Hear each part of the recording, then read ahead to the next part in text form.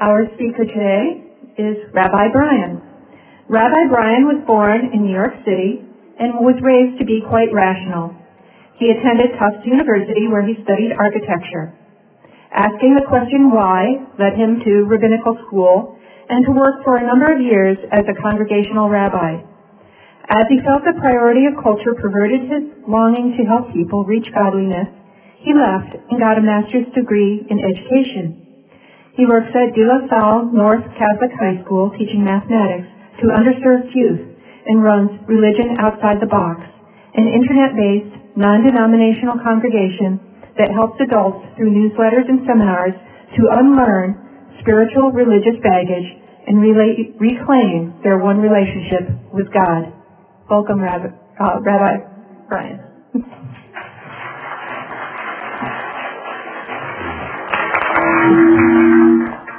Okay, wonderful. Hi, good morning. Good morning. They told me this is a very sparsely attended service, but this is looking pretty good. I only know a few things about Unitarian Universalists. I used to only know two things. One was I was ordained as a Reformed rabbi, and the Reformed Jewish movement always prides itself on being the most liberal of religious movements, but then you guys get in the way. The other thing I know about Universal Unitarian UUs is there's this story, and I'm sure you guys are familiar with it, but it's out there in the ether, and this is what we say about you, is that if there's a signpost and it says this way to heaven and this way to a discussion on heaven, you're all going this way.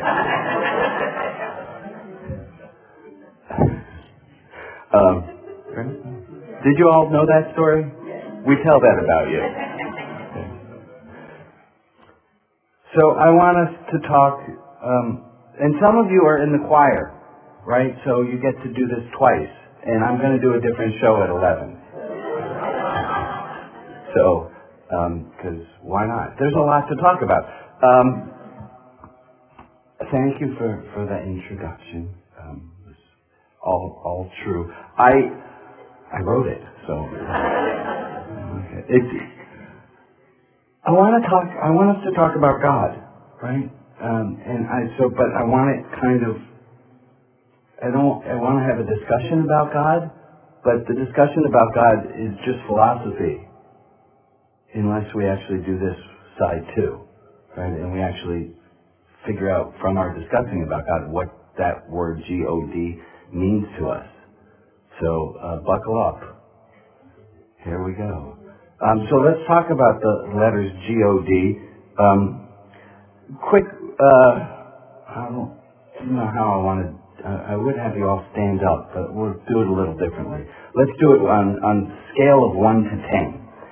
10 being here that you have, that you are right now feeling fully and wholly in the presence of God, however you understand the word God. That's 10. 1's over here. I want you to think in this spectrum, if I were to ask everyone to stand up, where would you put yourself from 1 all the way over to 10?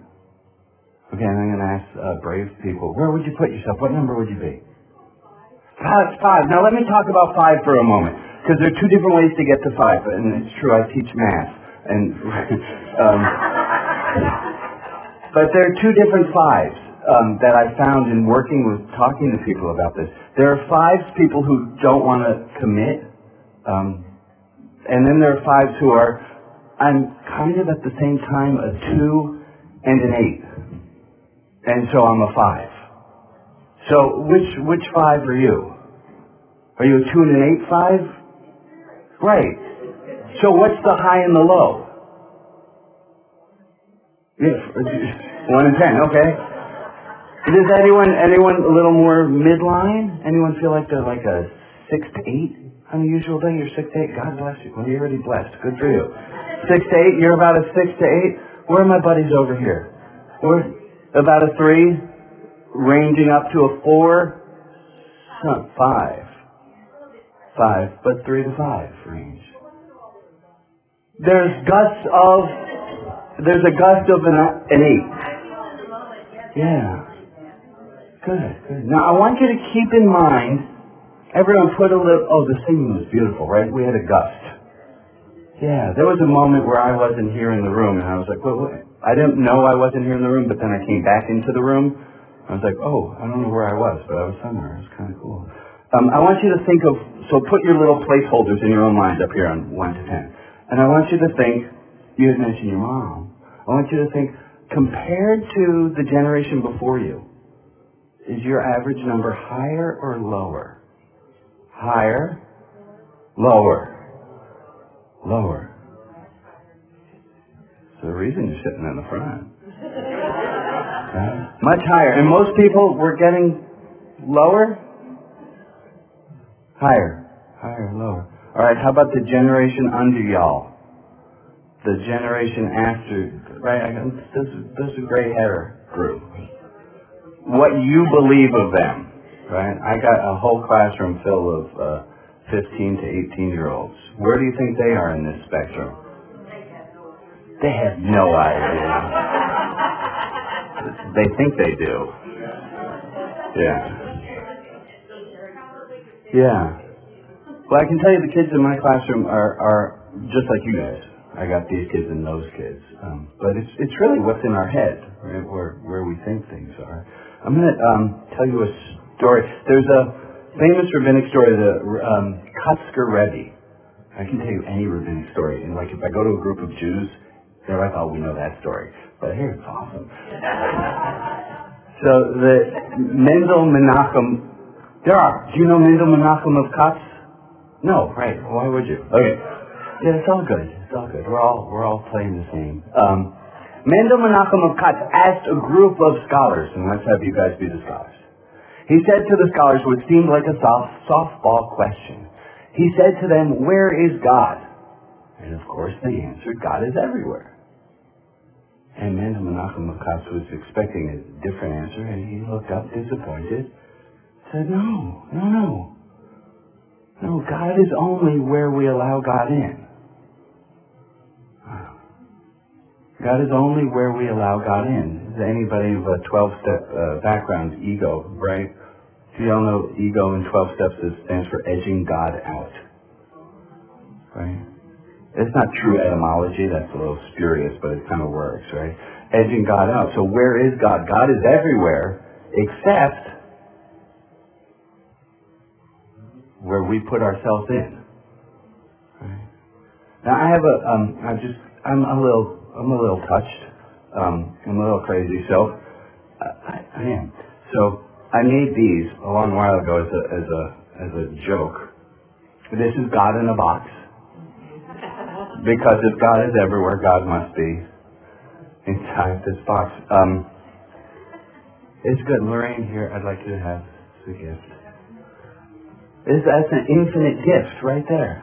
And this is a new version of it. This is now 33% less packaging and 40% more God. So, yeah, don't open that in here. Yeah.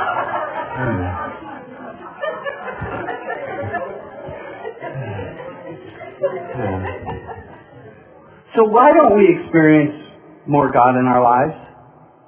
Oh, whoa, wait a moment. He was all of a sudden being funny, and now that's just like a really deep, hard question. Why aren't we experiencing more God in our lives? Because we know better. What does that mean? I can understand because we know better in at least two different ways. So what do you mean by that? As far as I'm concerned, Yeah. I would know what is true instead of imagining something. So you don't want to have a notion of an external deity. That's what you're saying? You don't. You don't want anyone up there. Okay, cool. God bless you. I mean that figuratively in this sense. Thank you for sharing that.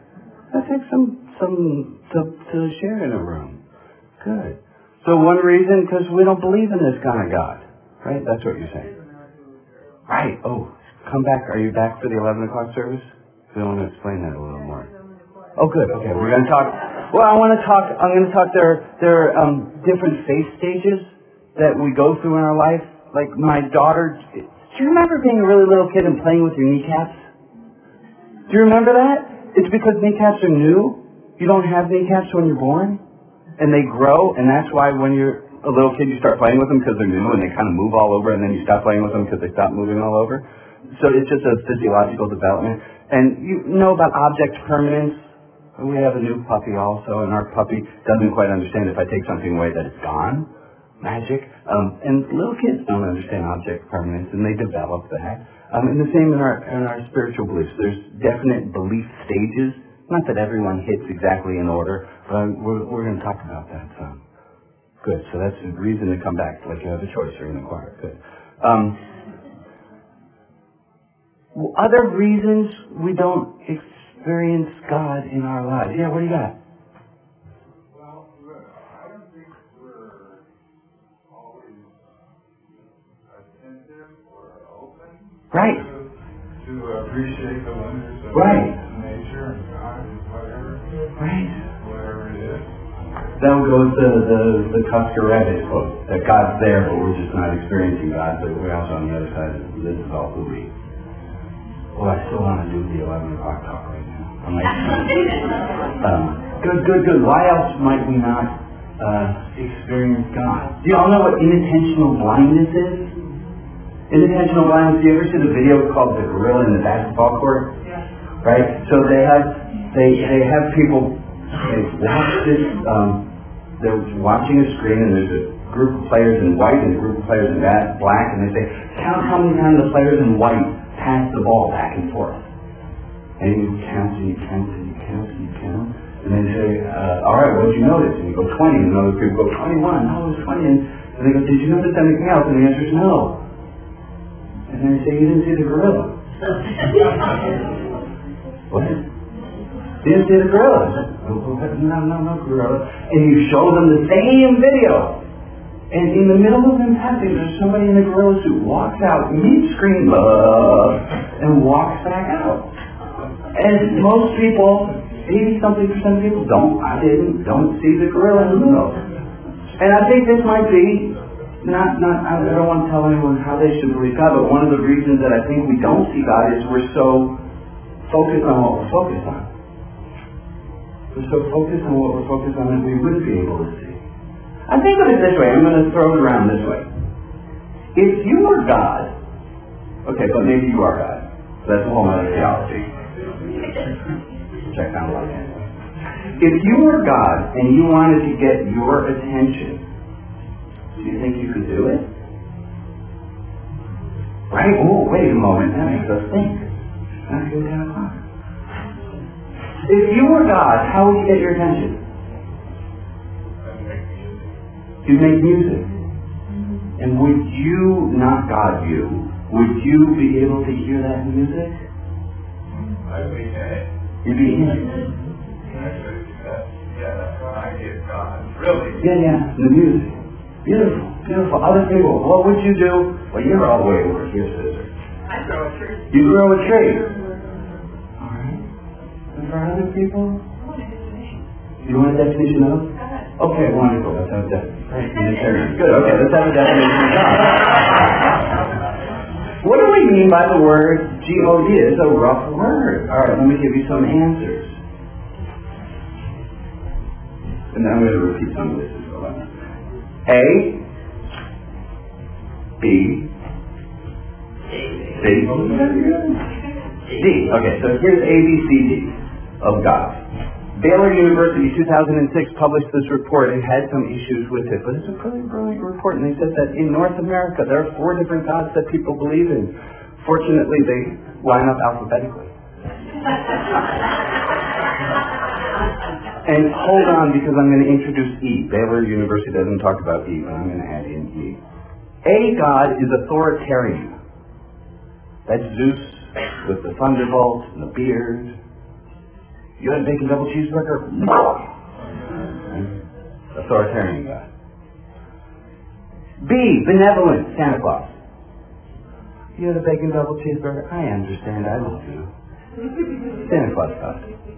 Authoritarian God, benevolent God. Now, let's just stop here for a moment before I move on. So when somebody says, I believe in God or I don't believe in God, these could be 2 totally different gods that they believe in or don't believe in. Okay? The Deep South God, This is also geographic. If you look at the Baylor study, it's unbelievable how they can break it down by socioeconomic status and by geography of the different gods. So authoritarian, this one was benevolent. Well, you guys are smart. C is critical. Critical is the high school vice principal. Oh, you had a bacon double cheeseburger? We're going to talk about that later. Right? Oh, there's going to be your comeuppance later. Yeah, okay, right. That's critical God. D, distance. That's the Portland God. Pacific Northwest. This is the God. If we have the notion of God, God set everything in motion, made beer, and went out. Made hops so we could discover beer, and left. So that's D, distance. And so Baylor University says that these are the four gods that people use when they use the word God. They're talking about one of these four things, and you can see the confusion. Now, I'm going to add more confusion to it because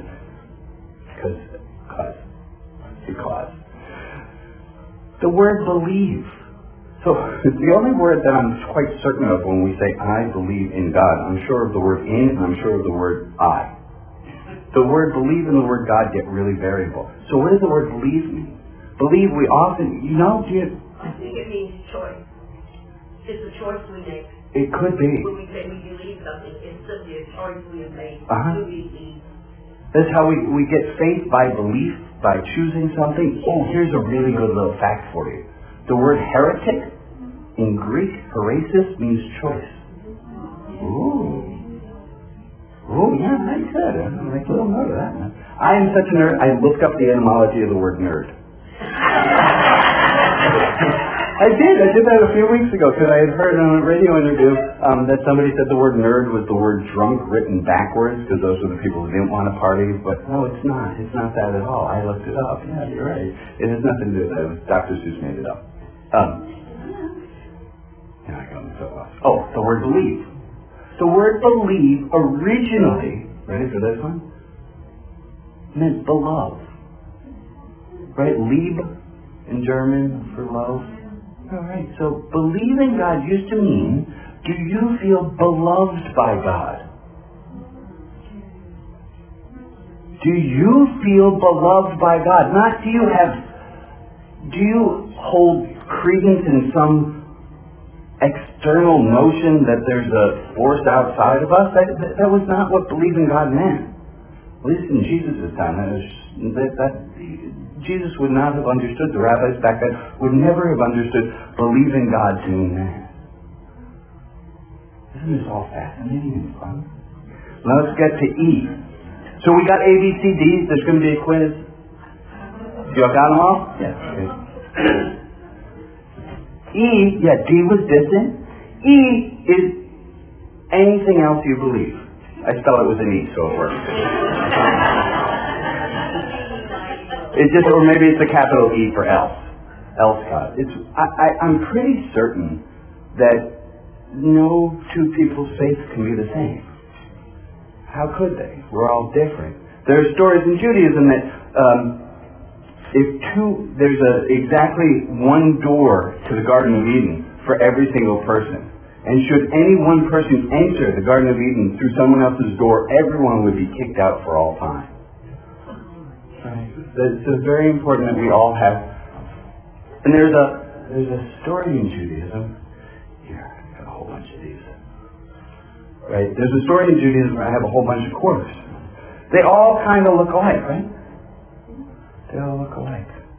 And there's Judaism. They hate the Jews back in the days of the Talmud, and they hated Rome because it's kind of the same relationship that religion has with America now.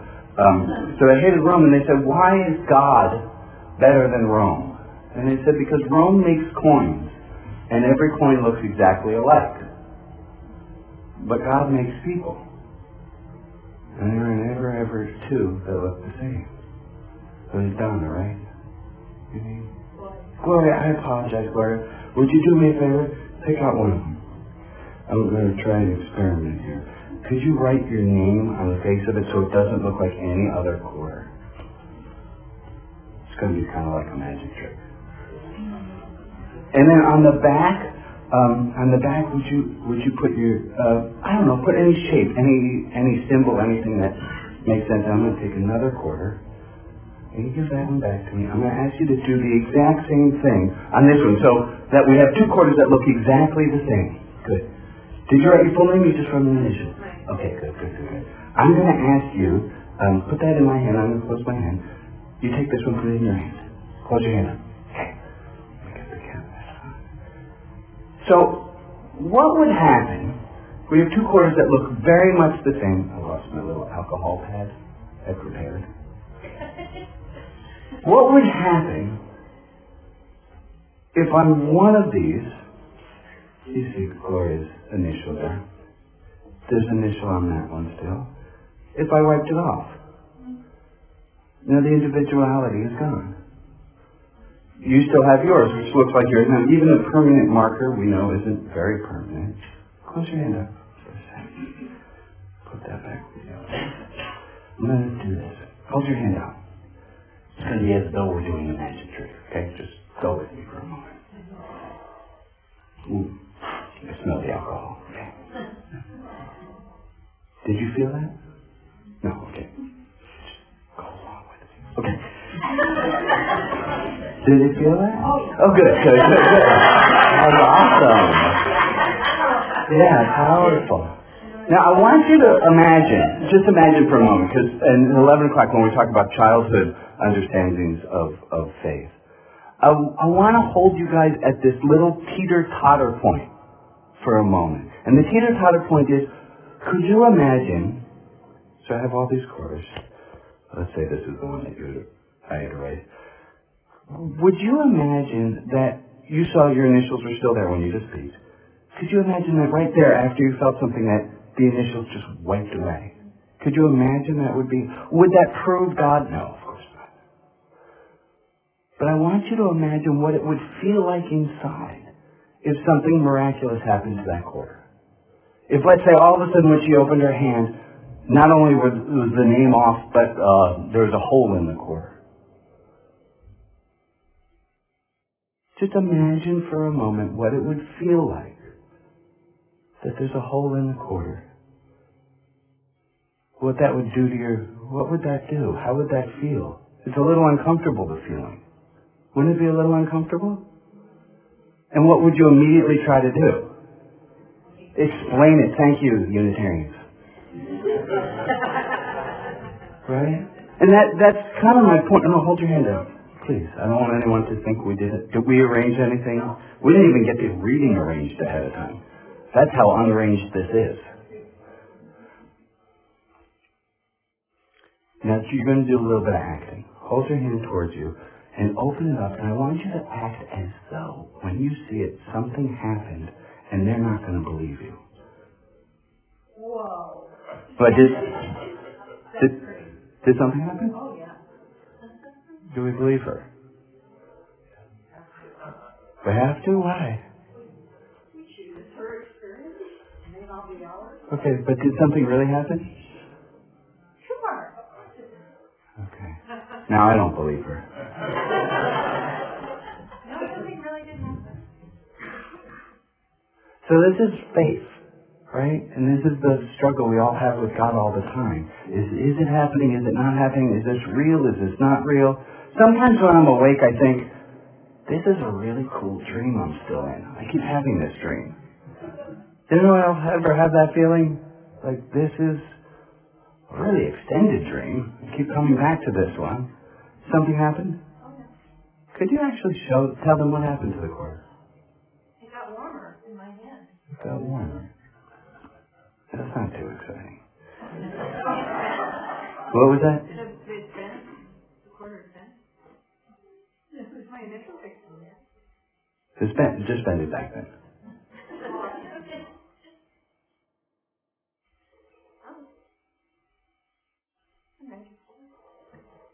Yeah? Was it then when you got it? I don't recall things like that. Not when I wrote it. You see that? That is...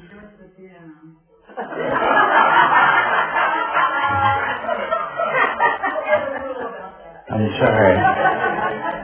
Every group's got its own rules. Okay, that's kind of cool.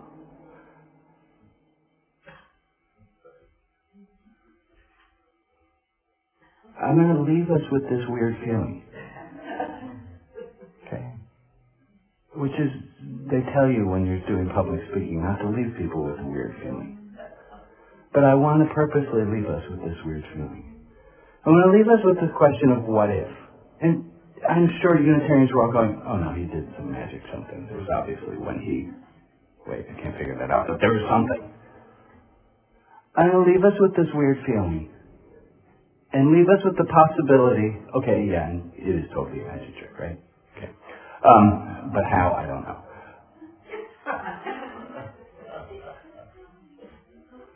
I'm just going to leave us with the weird feeling. And that we should hold on to the notion that miracles are possible. This ain't a miracle, this is a magic trick. But that miracles are possible, and this world is pretty miraculous. And we don't always have to go this way. Thank you.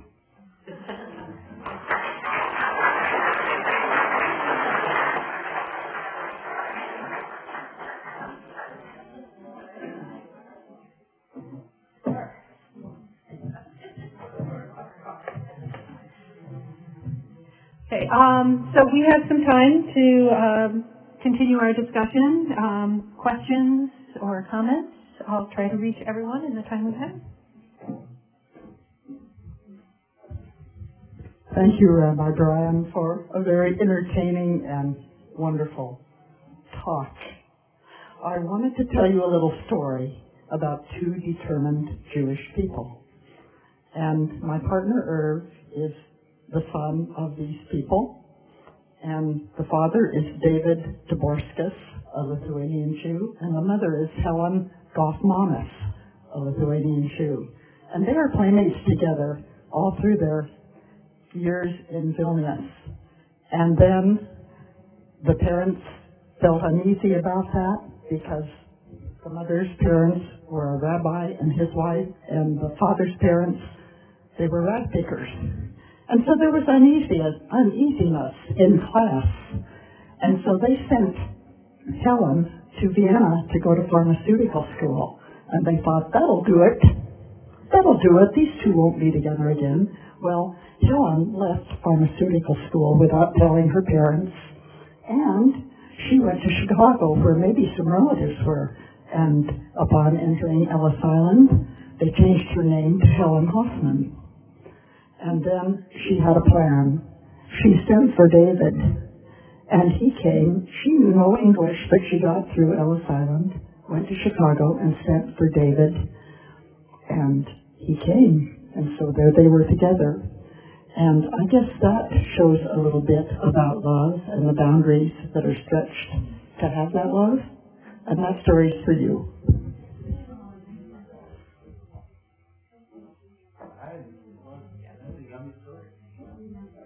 Thank you. I have a question, and that is, what do you see as the difference between God and that which we can't explain?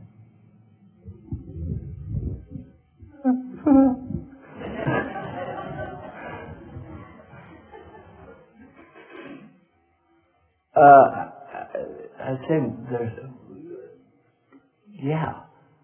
I'm trying to think. Is one a subset of the other? And then which is the subset of which? So I don't know. I'll say this, because it sounds clever.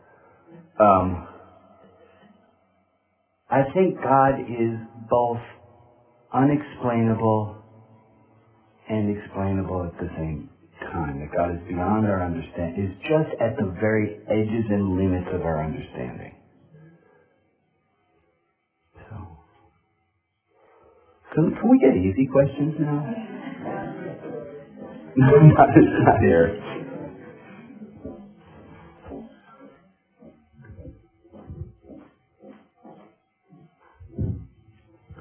This is actually more of a question for the crowd.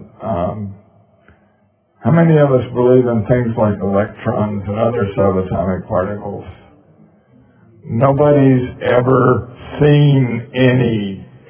We have exactly the same amount of real evidence for electrons as we do for God.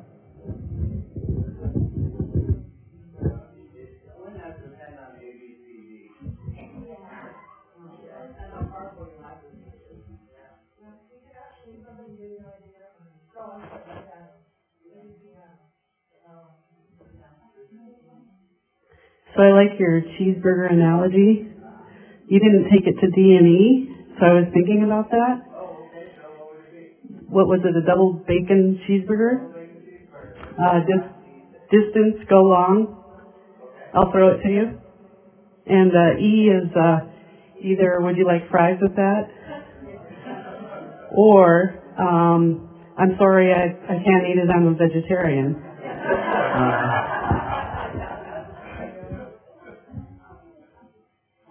Would the God of your understanding be critical? Would the God of your understanding serve you up a plate of fries along with it? God is for you. Everything. Everything. All of the above. Yeah, I guess that would be that.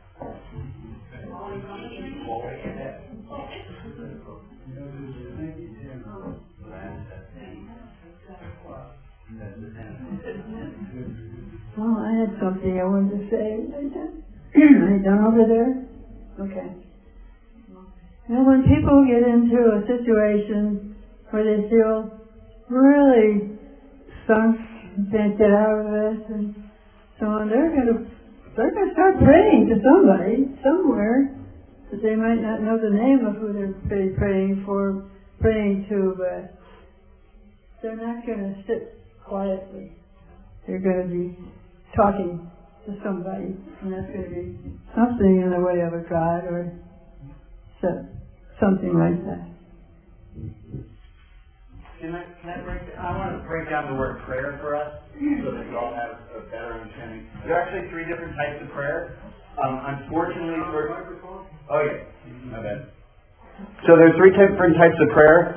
There's a P prayer, and a P prayer, which doesn't make it easy to remember which is which. The first one is petition. The word prakare for prayer comes from to ask for. This is when God is a giant ATM machine and Santa Claus and we ask for something. That's petition. Praise is God, you are wonderful. A lot of hymns are this praise prayer. God is great. God is wonderful. And often that leads right into, I just sucked up to God and I'm giving you a cake. Right? And the third kind of prayer is presence prayer, of being present. And to me this is real prayer. This is where you're not asking God for anything, you're not sucking up to God. You're telling God what you're experiencing. And it's God, I am blessed, or God, I am scared, or God, I am. And Jung, I'm just going to throw out big names because of the crowd here. So Jung had this notion that God isn't aware of God's self. And that the only way that God can be aware of God's self is that we need to reflect to God our experience. The same way that my children know about the world because I've been reflecting to them since they were very little. Oh, you look hurt. Oh, you're sad. Oh, and you tell them and then they start to learn their own feelings. That's an idea that we are telling God about our experience so God can have a better understanding of this world. You don't have to like it.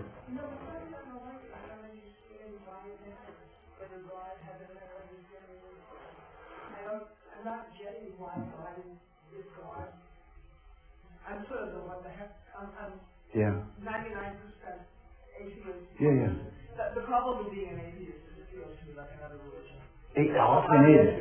Yeah. A lot of people have made not God into God. Yeah, exactly. So I'm not comfortable with That's that. not right. Yeah. Science can't go the way, but the whole idea that we somehow have to do stuff for God something. If we pray, then that means God will know God's there. And no. Forgive me if I comes out on the wrong side of this, we'll go to hell, but I don't get why that matters. I get why it matters that I be present, and I get why it matters, especially that I be present and act in this world in ways that... Right, bring godliness up and or being goodness. Goodness. The whole sort of humanist Yeah, thing. I can do that. Without God. Yeah. But I don't get why it matters whether we reflect God or not. Well, so let's look from Jung's idea of how, for any analyst, is that the more conscious we are of what we're doing, the better people we are. So but that doesn't have a whole lot to do with the achievement. I will do more reading. Okay. I don't know. I will relook at why Jung said what he said there. But as a general statement, it also becomes very academic for me instead of talking about what we can do in this world and love. Maybe for me, God is love. Maybe that's not me. Amen. Yeah.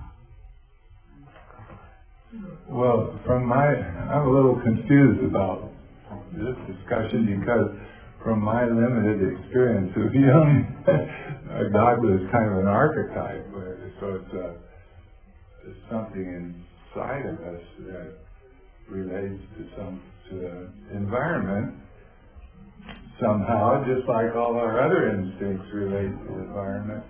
But my question kind of is, why does calling it God or experiencing that way bring something to us? In other words, why call it God? Why try to characterize it that way? As opposed to calling it something else? Well, but like the universe is and its laws and all the creation that happens. Yeah. So why call it that? Why worship it? I can go on a tangent and tell you Judaism traditionally we don't even write the name God out. We're not using the name God. And Jewish understanding of that is to name something is to have dominion over it. Right? And so I can say, hey Bob, and then Bob turns around. Well, if you knew God's name, that was the whole idea. If you said God's name, then God is forced to respond to you. So in Judaism, in the Torah, we don't actually even write. We put in Yud He Vav He. We put in 4 letters that don't say that the Jehovah's Witnesses and later they try to say that word, and that's where they get Jehovah from. But that word's not a word. That's a placeholder to us. It's never meant to be a name. Of course, in Judaism, we also have, over 100 different names for God, which are all fine, except if you ever want to use the word Jesus for God, you're not allowed to do that. So we have 90. To me, it's like Jews will use any name for God, but as soon as you introduce Jesus, then the whole game's over. Like, why? What's that about? I believe I saw a few other people. Yeah, when I went to the last Unitarian gathering, they were showing this film, and it was a marvelous film from outer space and all the stars and universe and everything. And then they said, isn't this enough? And it's always been enough for me. I don't have to have anything else above me. Great. This was the hymn that was just sung right before I spoke. Was that everyone has different notions of God. To some, God's the Father, and to some, God's Mom, and to some, God's nature. You know the story of the blind man and the elephant?